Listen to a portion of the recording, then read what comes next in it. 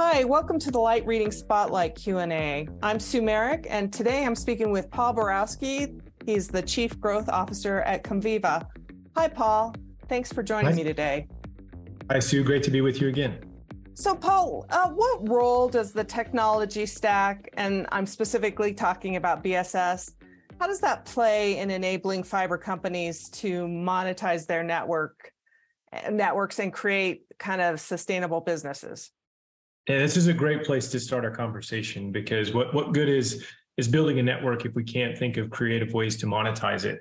And when we think about the BSS solution, really the role that we want to empower the BSS to play is to simplify the operators, the CSP's ability to monetize that network. And we want to do that through automation, right? Automation is linked right to the simplification of how somebody would consume a service that's available in 5G. So for example, do I need to boost the capacity of my connection to download a movie before a flight because I don't have time to log onto the airport Wi-Fi? I'm running between gates, right? Yeah. Or I'm sitting on the plane.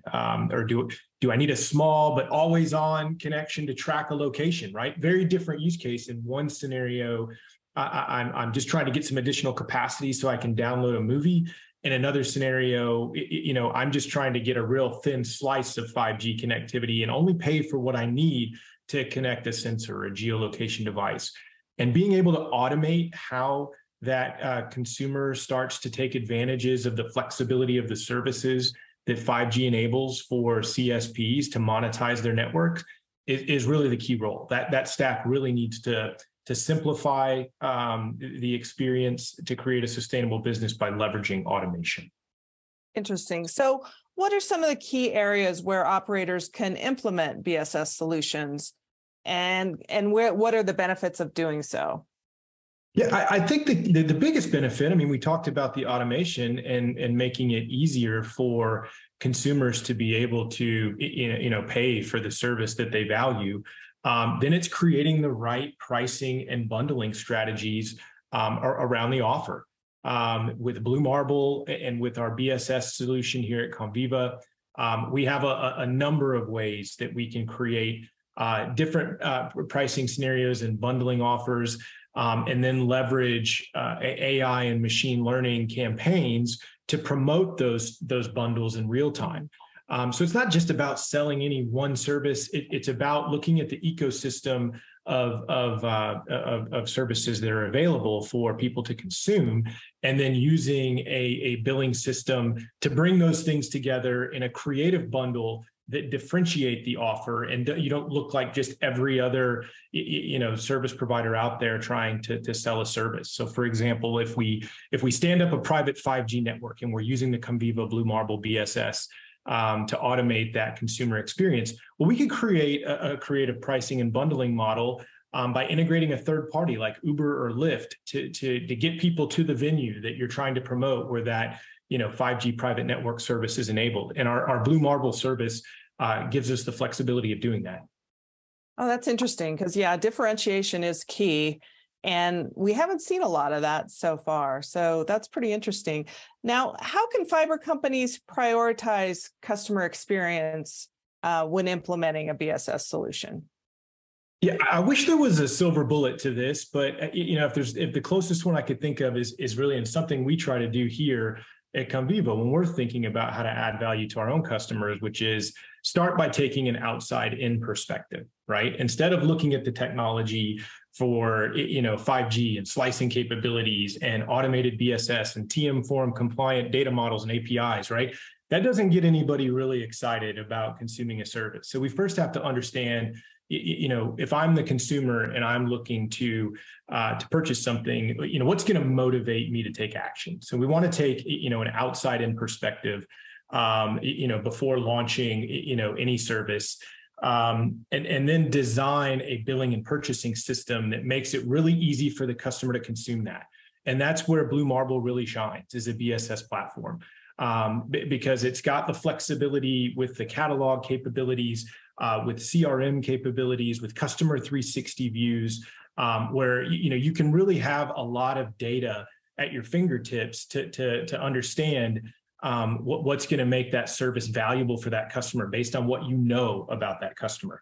And when that value proposition starts to extend beyond the BSS and gets into our customer value management stack with Mobilytics and our mobile payment solutions with Mobiquity and Pay Plus, where we can actually white label payment solutions for customers, it really gives fiber companies and all communication service providers the ability to have a really positive and seamless customer experience by using the Blue Marble BSS. Now, we've talked a lot about, how this can differentiate companies from their competitors.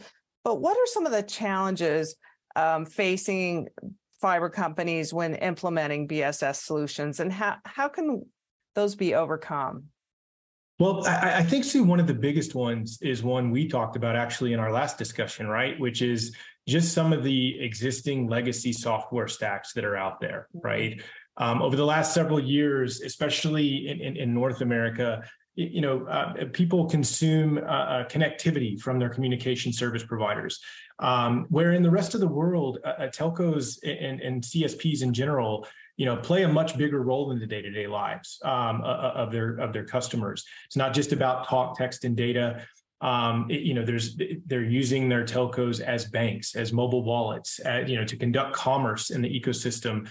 And so they almost serve a dual role. And that's really where, Blue Marble shines is a BSS solution, is it has the ability to support a lot of different services that telcos and communication service providers and fiber companies can offer to their customers, beyond just kind of the traditional talk, text, and data. But the software stacks that were built to support those purchasing models sometimes are really limited to those three services, where Blue Marble is microservices based, right? So we could even build around that legacy system to address that challenge versus having to rip and replace it day one. I'd say a close second in terms of limitations is around non-standard APIs and custom-built catalogs that communication service providers have had to build over the last several years, and many times with the best intent, but doing things homegrown, right? Trying to minimize costs through a really stressful COVID environment and taking development in-house sometimes can save some dollars near term, but longer term, you kind of miss out on industry innovation because you're only building features that you have visibility for your customer base. And so you kind of sometimes end up with a patch solution for a particular problem in one space, and then try to figure out how to tie that back into the platform. And when you're all said and done, you have a whole set of kind of non-standard APIs, custom-built solutions and catalogs that make it really difficult to kind of integrate with some of the AI and ML MarTech tools that we were talking about before, and mobile payment solutions.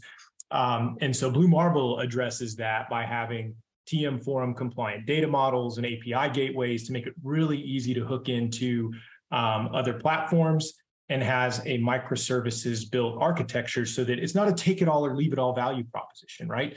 If you need to start, capping the investment on legacy systems and architectures and growing with a modularized microservices-based, TM Forum compliant, standard-based API gateway platform, you can do that with Blue Marble. Okay, so what I'm hearing, it sounds like Blue Marble can work with, new businesses like Greenfield, and also existing, operators with existing businesses, and you can work with, existing legacy systems, right? Is that right? So you have a lot of options for operators. That's exactly right. And when we show up and start talking to customers, especially here in North America, we're a little bit of an unknown brand and platform, because most of our success, like I say, has come up over the years in Middle East, Africa, Asia Pac, where again, the telcos aren't just telcos to their customers, they're banks in many cases as well. They're entertainment companies. And so when we build out those platforms with customers in North America, having a microservices approach where we can fly in formation with the existing solution that's been built, put a cap on spending any more money on legacy investment, and then slowly migrate those services over time, it gives us a lot of flexibility to engage. I think you said it very well. And can you expand? I know you touched on this. Can you expand a little bit more about the importance of being able to leverage TM Forum frameworks on data models and open APIs, and kind of how that fits in with what you're doing? Yes, it's all about communication. I mean, you think about just as a person, right, traveling to another country.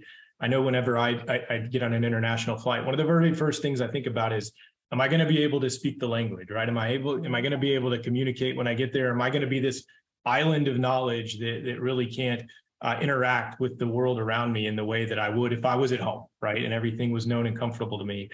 That's the value and the benefit that these TM Forum compliant data models for the catalogs, it helps everything have a common language, so that if I need to access an asset that's in a catalog, it's a common name, regardless if it's a CVM tool that's accessing that, or whether it's a payment tool that's accessing that. It all speaks a common language, and our BSS is really the source of that information. And gives then the ability to access the information through a standard API, right? So it brings a level of governance to the enterprise software stack, and gives communication service providers more time to think about, what is that unique offer in my market that will really differentiate my service, where we started our conversation.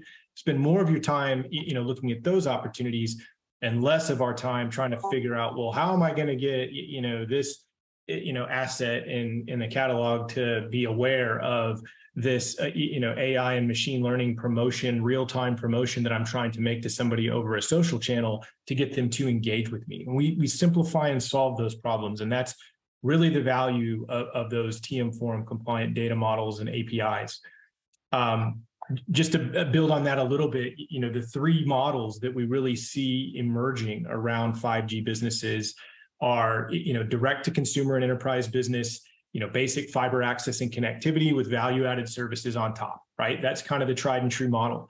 But we also now see a lot of fiber wholesale businesses, because the need for bandwidth has, really exploded. There's companies making investments, just putting the capacity in the ground that will help us serve, the connectivity needs that other businesses ride on top of. And then the third model, we see a lot of governments actually taking proactive steps to separate those businesses, right? So you have an infrastructure business, which is really the NetCo side of things. And then you have a services business, which is a ServCo side of things. Kind of takes me back to the Telecom Act of 96, when here in the US, we opened up a lot of last mile access to CLEX and ILEX and all that fun stuff. But Blue Marble can support all three of those different kinds of operating models. And when you combine it with the full enterprise software stack from Comviva, and introduce the AI machine learning mobalytics capabilities for real-time personalized promotions, and then engage the payment piece of it, it really provides a seamless way for communication service providers to get to market. Right. Well, it sounds like a real interesting business to be going into right now. Certainly important for the industry. Paul, thank you so much for taking the time to speak with me. I appreciate it. It's exciting times for sure, Sue. And again, I appreciate all your help in having the conversation. Great. Thanks.